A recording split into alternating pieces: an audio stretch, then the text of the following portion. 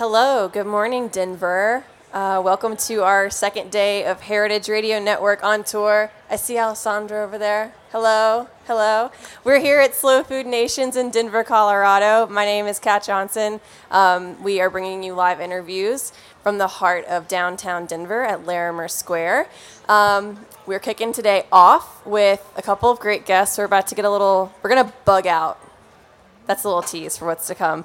I'm here with Hannah Forden, who is also from Heritage Radio Network. I'm also bugging out, and it's a beautiful day in Denver. I'm so excited to chat with our guests today. We got a little bit rained out yesterday afternoon, so we were supposed to talk to these fine people yesterday, and we rescheduled for this morning, which turns out great because it is beautiful outside. I quickly want to thank our sponsors for making our coverage possible. Hearst Ranch, the Big Green Egg, the Julia Child Foundation for Gastronomy and the Culinary Arts, and then, of course, Slow Food USA, our fabulous partners for getting us out here to Denver for the third year in a row. So without further ado, let me introduce our first guests of the day. We have Wendy Lou McGill, the Chief Executive Officer and founder of Rocky Mountain Micro Ranch, and David George Gordon, the author of Eat a Bug Cookbook and 19 other titles. We don't have time to list them all. Welcome, Wendy and David. Well, thank you. Good morning. Thank you. Okay, so we're bugging out, and that's because both of you talk a lot about and take a lot of action when it comes to getting people to eat bugs. So let's start with each of you telling us how you got started in the world of edible insects. Edible insects, bugs on the menu. I've been farming and making bug food products for about 5 years. That was not what I dreamed of doing as a child.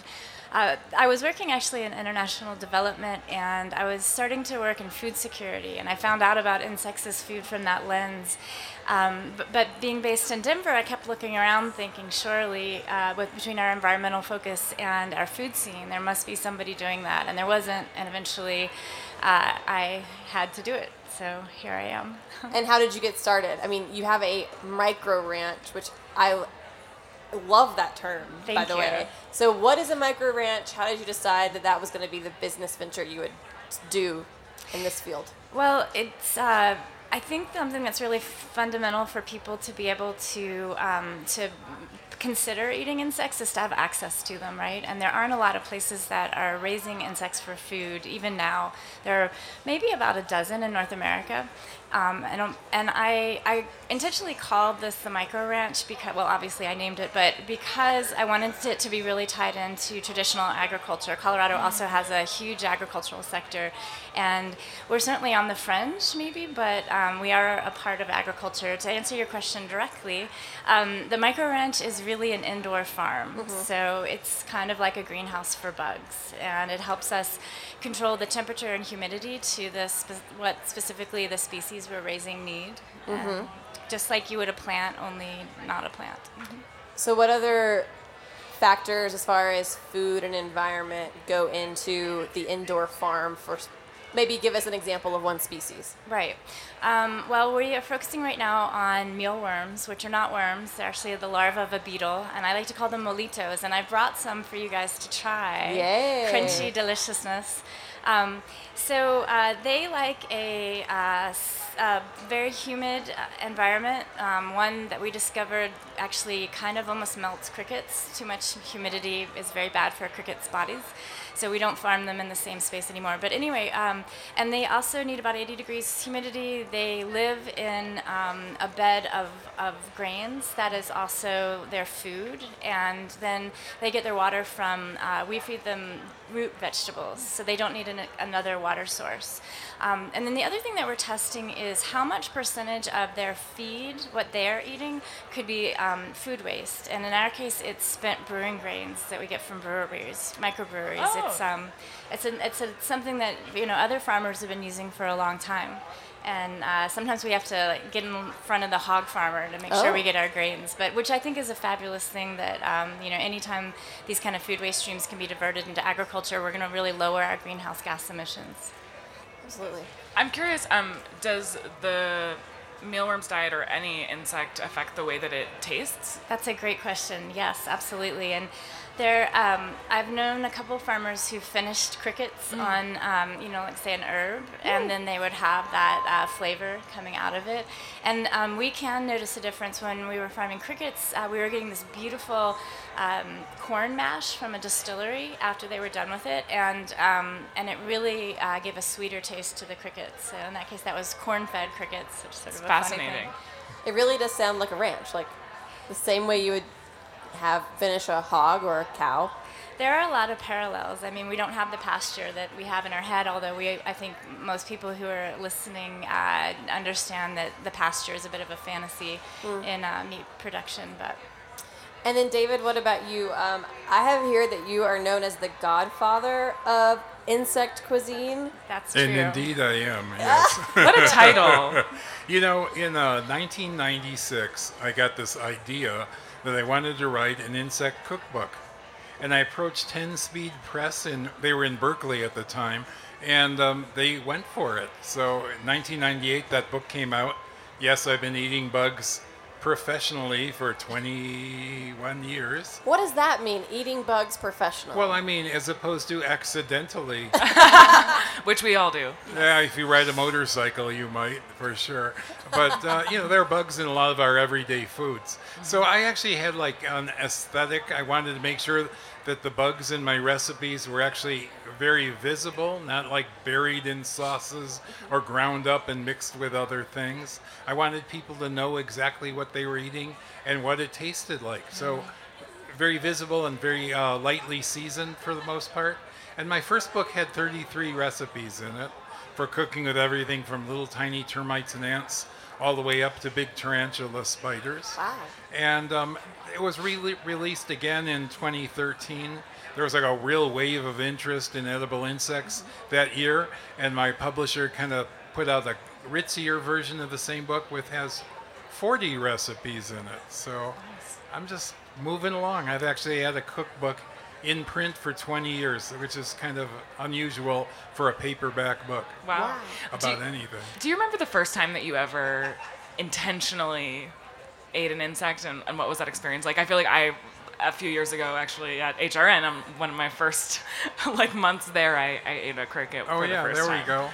You know, actually, I do remember because I was at a county fair kind of environment, and the Master Gardeners group was there, and they were serving Chex Mix with crickets. Actually, was inspired to create my own version. I call it Chirpy Chex Party Mix. But I was That's fun. if you go, I'm an adventurous eater. I'm not just running around looking for a thrill. But if I do see something that looks unusual, I might try it. And I've seen Japanese snack mixes that have little dried fish in them. And it wasn't that big a leap to have, pun intended, to have a cricket in my Chex Mix. So I certainly enjoyed that. So that raises the question, talking about cricket Chex Mix and Hannah eating a cricket a couple years ago, my question was going to be, what's the entry level insect for newbies? Is it the cricket? Is it something else? I mean, in terms of what's available, it certainly seems like the cricket, and even more so, products that we're really familiar with, like protein bars, tortilla chips, cookies, that have cricket powder as a nutritional ingredient. And, I always say if you didn't know, you wouldn't know, because it's just a powder, and it's really just adding functional nutrition, but not a lot of flavor. They in call crickets. crickets the gateway bug, by the way. So I'm There really you go. enjoying all these puns. There It's you go. punful. Yeah, I know. It's a lot. So I think that the cricket powder is one ingredient that seems to have become pretty popular lately because of the nutritional value that it can add to things without necessarily adding any cricket flavor. Right. Or antenna or legs, which are hard. That's it for entry level, and for me, frankly, when I first ate. Yeah. Yeah. Do you think that there will be a tipping point where people realize, I'm already eating the cricket ground up, I might as well go all in and just eat the whole thing? So it's I'm sorry. Go ahead. okay, and then you go. There's definitely the thought of that, and there was a pretty good consumer acceptance study that shows that people who have something with powder are more likely to eat something with a whole insect. But I think one of the things that I think about is that we need more products beyond just powder or whole insect. Things that are, that are really easy for people to use, like a ground meat replacement is my personal favorite. Or I made a jerky product that incorporates powder and whole crickets, and just ways for people to eat it so that they can have something delicious, get the nutrition, and we don't have to have like this dichotomy of either, whole bug or the powder. All right, you go, David George. I was going to say that it's interesting to me, we basically eat what our parents or our grandparents gave us. And there are very few people, at least European descent, who have had people give them bugs. So it's a learned skill, even like, how do you do this? Do I leave the wings on a locust? We don't know. So there's a high curb there in getting people excited about eating whole insects. It's not part of their diet. On the other hand, if you went to certain areas, Africa, for example, they're very specific. They don't want to eat that grasshopper. They want to eat that grasshopper. I mean, they've worked that out. It's like any other comfort food. This is what Mom used to make. So I think there's a little degree of catching up that we Westerners need to do. That fun fact that 80% of the world's cultures eat insects is kind of humbling. We're in that 20% that thinks it's odd or gross or whatever, and face it, we're the weirdos in this equation. So I just want to add one small thing, which is that when people are eating insects around the world, it's not as a desperation food. It's not because they don't have access to other food. It's actually often a delicacy and something that's really, really revered. So that's what's interesting, is because I think here in the U.S., a big conversation around eating insects is that, due to climate change, we're all going to be forced to eat insects one day. We better get used to it. I call that the Snowpiercer model. Have you seen that scene? That's right. Yes. I think that's so interesting because, to your point, we are in the minority of people who aren't eating insects because you just want to eat them and it's part of your diet already. How do you think we get past the Snowpiercer effect, as you call it? Right, that like horror phase. It's bugs. That's sort of our $1 million question, or according to the latest market research, $523 million question I'll tell you my personal hypothesis, and I really want to hear David George's thoughts.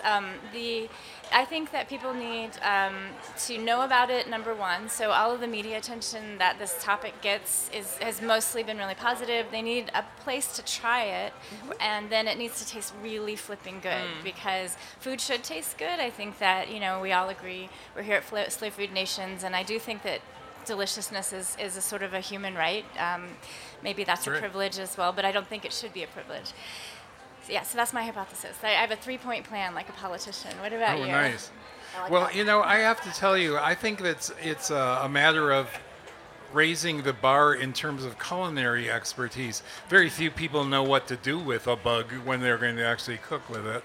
And there are chefs, Noma, for example, that's been voted the #1 restaurant in the world multiple times. They do cooking with insects. If in the hands of an experienced chef, they can really do good stuff. And I have to tell you, as much as you can talk about it's good for the planet or it's good for humanity, if your food tastes like cardboard, no one's going to get excited about it.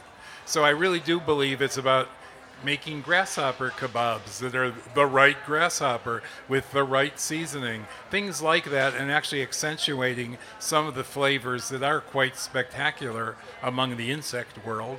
I think that's really going to have ultimately the biggest tipping point for us.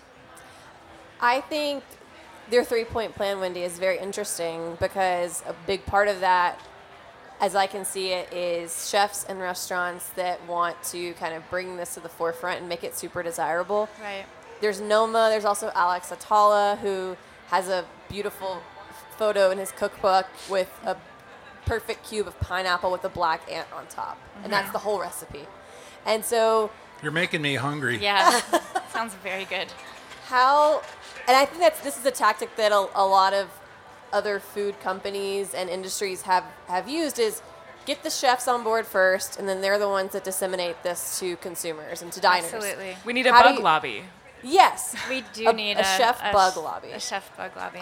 We were delighted, by the way, to do a workshop yesterday at this event, and there were all sorts of people there. But it's nice. It's in the international slow food. They even had an entire day's worth of programming about edible insects. It's incredible.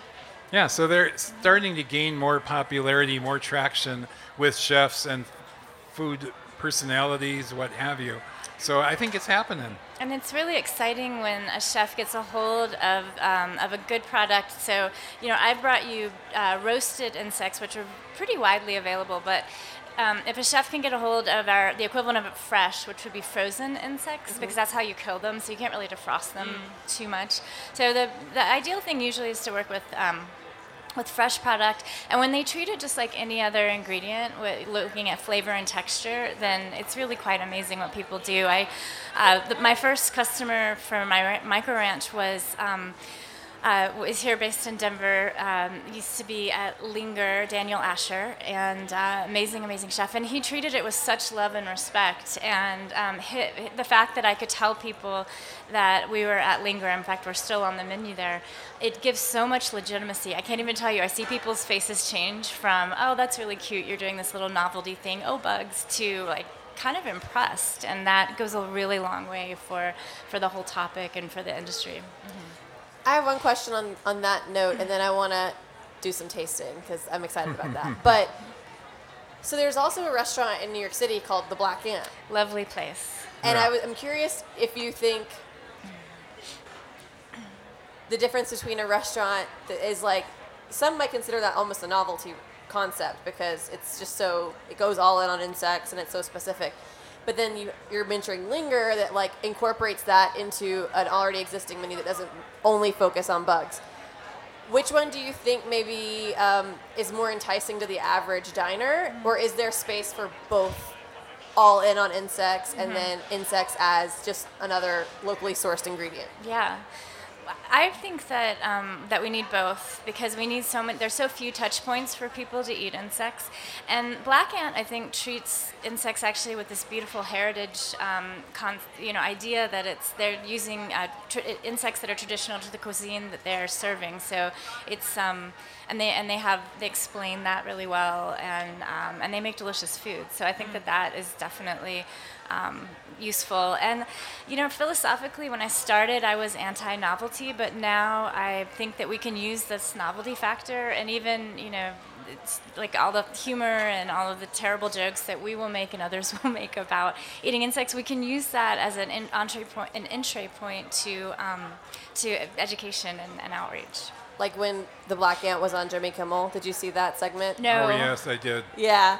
It was unfortunate, I thought. It's kind of funny to me because we're talking about a Mexican cuisine. Mm-hmm. And, for people to be playing or bashing a culture for their foods, you eat bugs, it's kind of nuts. The Mexican people were eating insects before Columbus landed. It's part of their heritage. They say that in Mexico, they eat something like 450 different kinds of insects, really from one valley to the next. So it's a very important part of the culture, and it shouldn't really just become slapstick entertainment. Yeah. Yeah. And if I can be David George's PR agent for a second, I think that you handled this with such aplomb and in terms of you're funny and you also are explaining how insects can be real food. And you were on Jimmy Kimmel. I was on Conan O'Brien, and I made him throw up. Oops. There's my big brag for today, ladies and gentlemen. That's After the impressive. program, I tried to get back on the show. I called up the producer. I said, I think you need to have an all bug Thanksgiving menu. He said, I'd love it, but I don't think Conan will go for it. And then he explained that there was a gastric distress moment for him. Oh my! I heard it goodness. here. That's right. Oh boy. Yeah, I think that I absolutely agree that like there has to be a sense of humor about it because otherwise it can be intimidating for people. But there's a line between humor and then being maybe disrespectful of culture. You have to be sensitive about it. Can I say, though, that it's really wild to me that people have such strong feelings about food. You can get into fights with people over who has the best chili or that's not how you do barbecue where I come from, and it's almost like talking politics or religion. It gets Yeah. pretty wrought up pretty quickly. I've had people at my cooking demos come up and say, "You're not going to eat that," and I'm going, "No, you are." So, but it's literally a visceral thing. So it's interesting. Whatever approach you take, it's got to work, and I think humor is a legitimate avenue for that. Yeah. So let's taste some mealworms. Yeah. And I think that we should treat this food as all of our favorite foods. Like if we're doing a wine tasting or Right. a whiskey tasting or anything, how would we best taste these mealworms to fully experience the flavor? Yeah, I mean, I would take a small amount and then just take a little bit of time chewing them. And I mean, these are, here, I'll pass them over to Hannah first. These are just oven roasted with nothing added. There's no seasonings. And then I don't want to say anything else because I really want to hear what you guys think about Okay. them texturally and also in terms of flavor. Okay. Yeah. So I'm grabbing just And a I have to say small they look very appetizing. Like I can tell Yeah. that they're going to be crunchy and Crunchy helps, I think. Yeah. And although some bugs are very delicious when they're not crunchy, but crunchy helps. right. I think it takes a Yeah. few steps probably for people to get comfortable with new textures. Yes. Right? So yeah.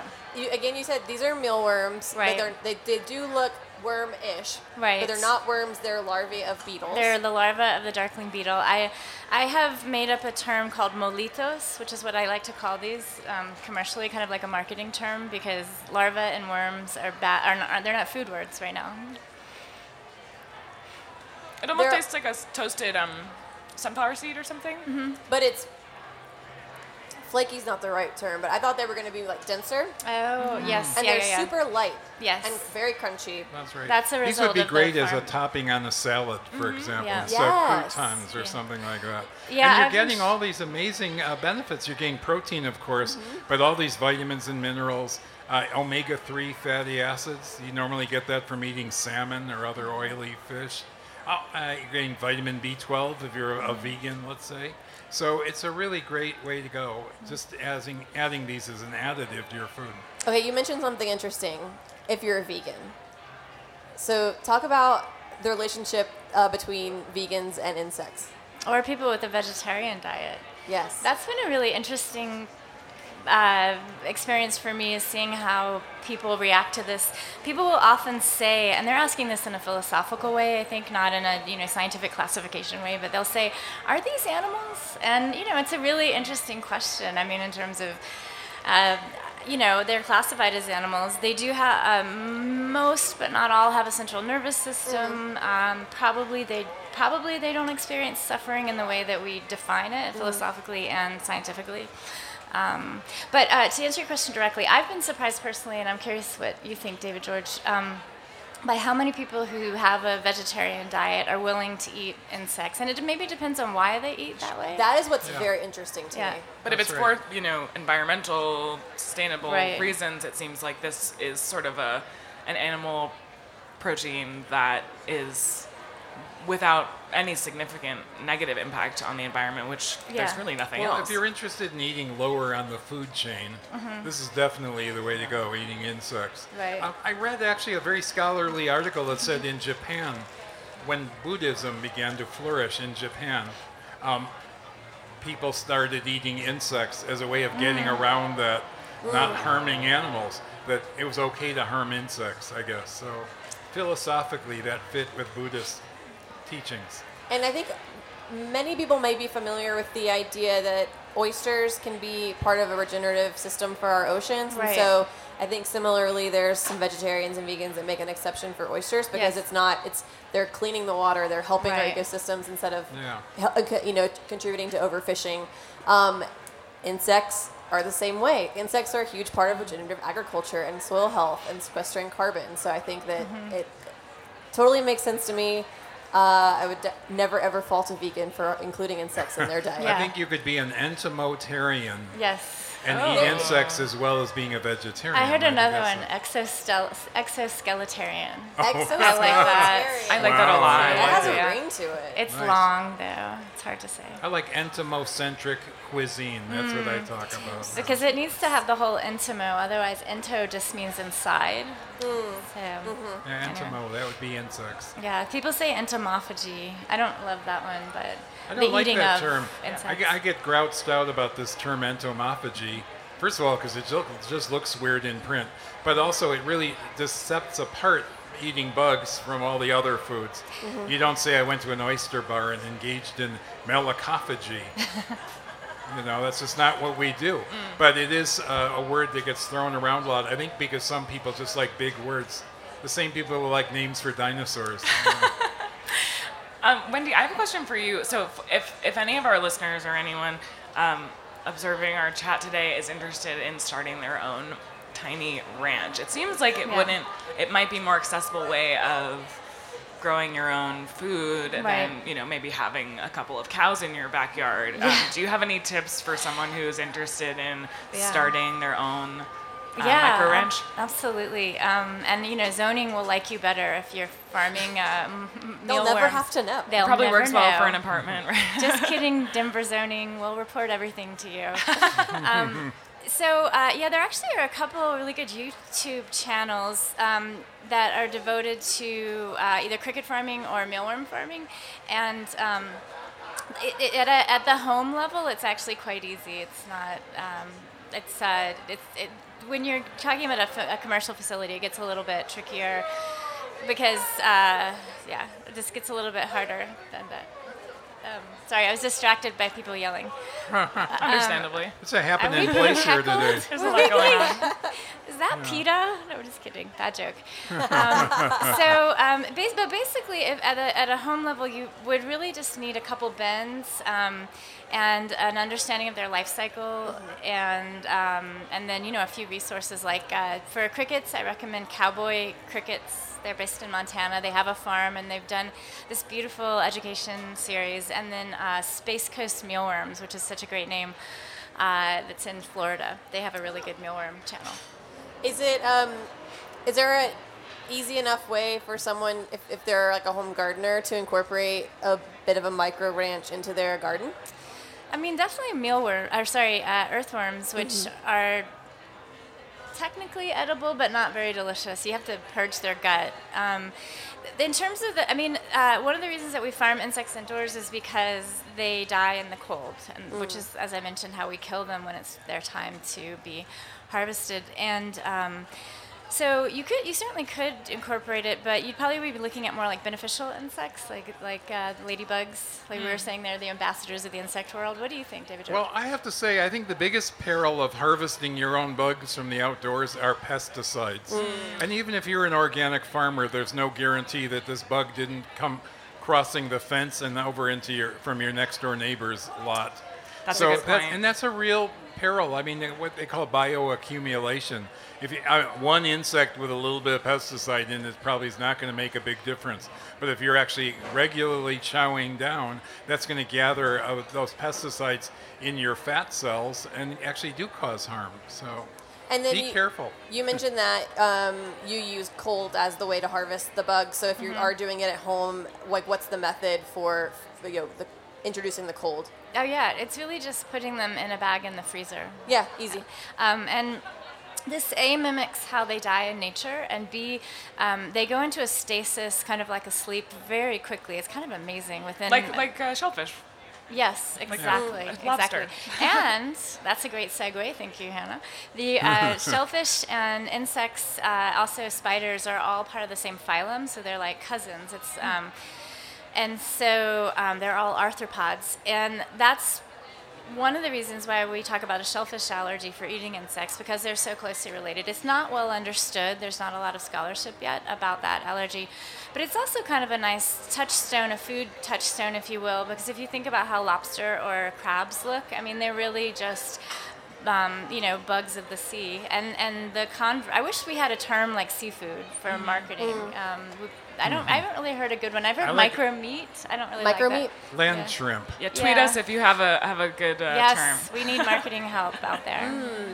Put the call out. We need the chef lobby. We need the marketing arm. Right. Yeah, we need some bug influencers. We need Influencers. these new names because like in the seafood world, they change the names of fish all the time.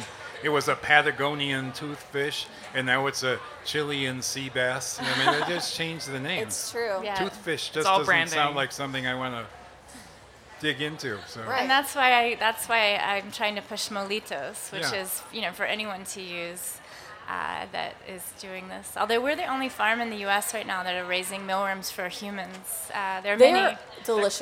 Yeah. Thank you. I Guys. would totally I'll leave sprinkle this that on bag my with salad. you. I thought that I would enjoy the experience for the experience, but I would eat those on a regular basis. Absolutely. Definitely. And yeah, definitely the texture would just go great with so many foods. I think so, and they could be nicely chopped up a little bit. I've actually thought about testing. I need to just do this and stop talking about it, but I want to roughly chop them so that they don't look so much like larvae/worms, and they're more like a seed. And I wonder if that might, because a lot of people tell me that the visuals are hard for them Sure. with the mealworms. That's And because they actually- haven't eaten a centipede like David George has. Yesterday we were serving Chinese black ants. So good. They really taste amazing. They've got a very hard to describe flavor profile. They're just little ants. They've literally been parboiled and then dried in the sun in China. And they sell them as medicine in China to do everything from slow the aging process to increase sexual vigor. So I think they're the gateway bug. If you've got your hands on some black ants, you can certainly find them online, any of these sort of unusual distributors. You'd be amazed. That's a really good way to introduce a bug without getting into it's looking back at me Right. and all that sort of stuff. It's creepy crawly. It's Yeah. Yeah. And I think we were talking yesterday with Chef Steven Satterfield, who obviously does a lot of work with the Ark of Taste and with Benet seeds and Sea Island red peas and all these heirloom varietals that they're working so hard to protect.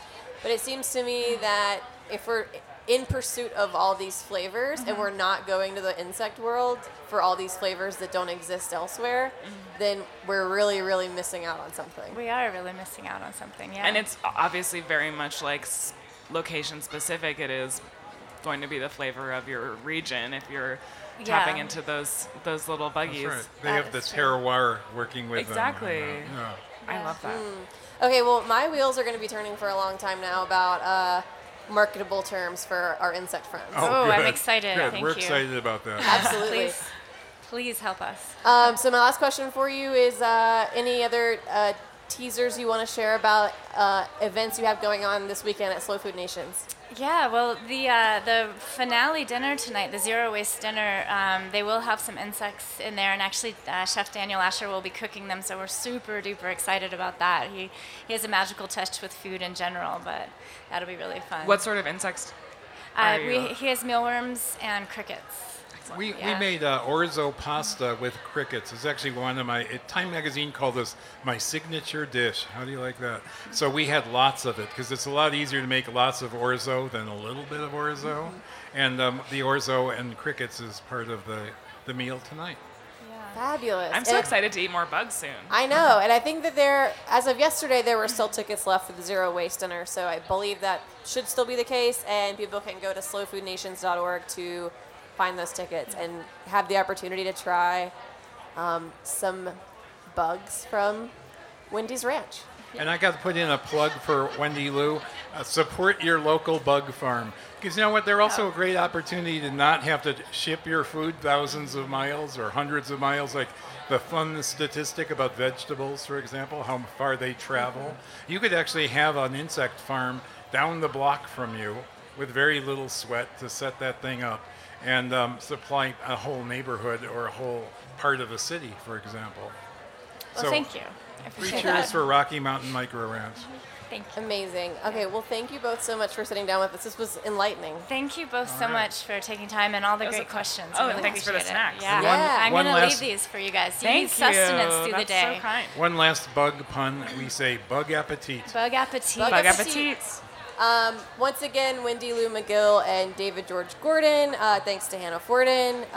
You can learn more about the Rocky Mountain Micro Ranch at rmmr.co. Perfect. Okay, thanks once again to our supporters, Slow Food USA, Hearst Ranch, the Big Green Egg, and the Julia Child Foundation for Gastronomy and the Culinary Arts for making all of our coverage today possible. Stick around, we're going to be here all day. All right. Yay.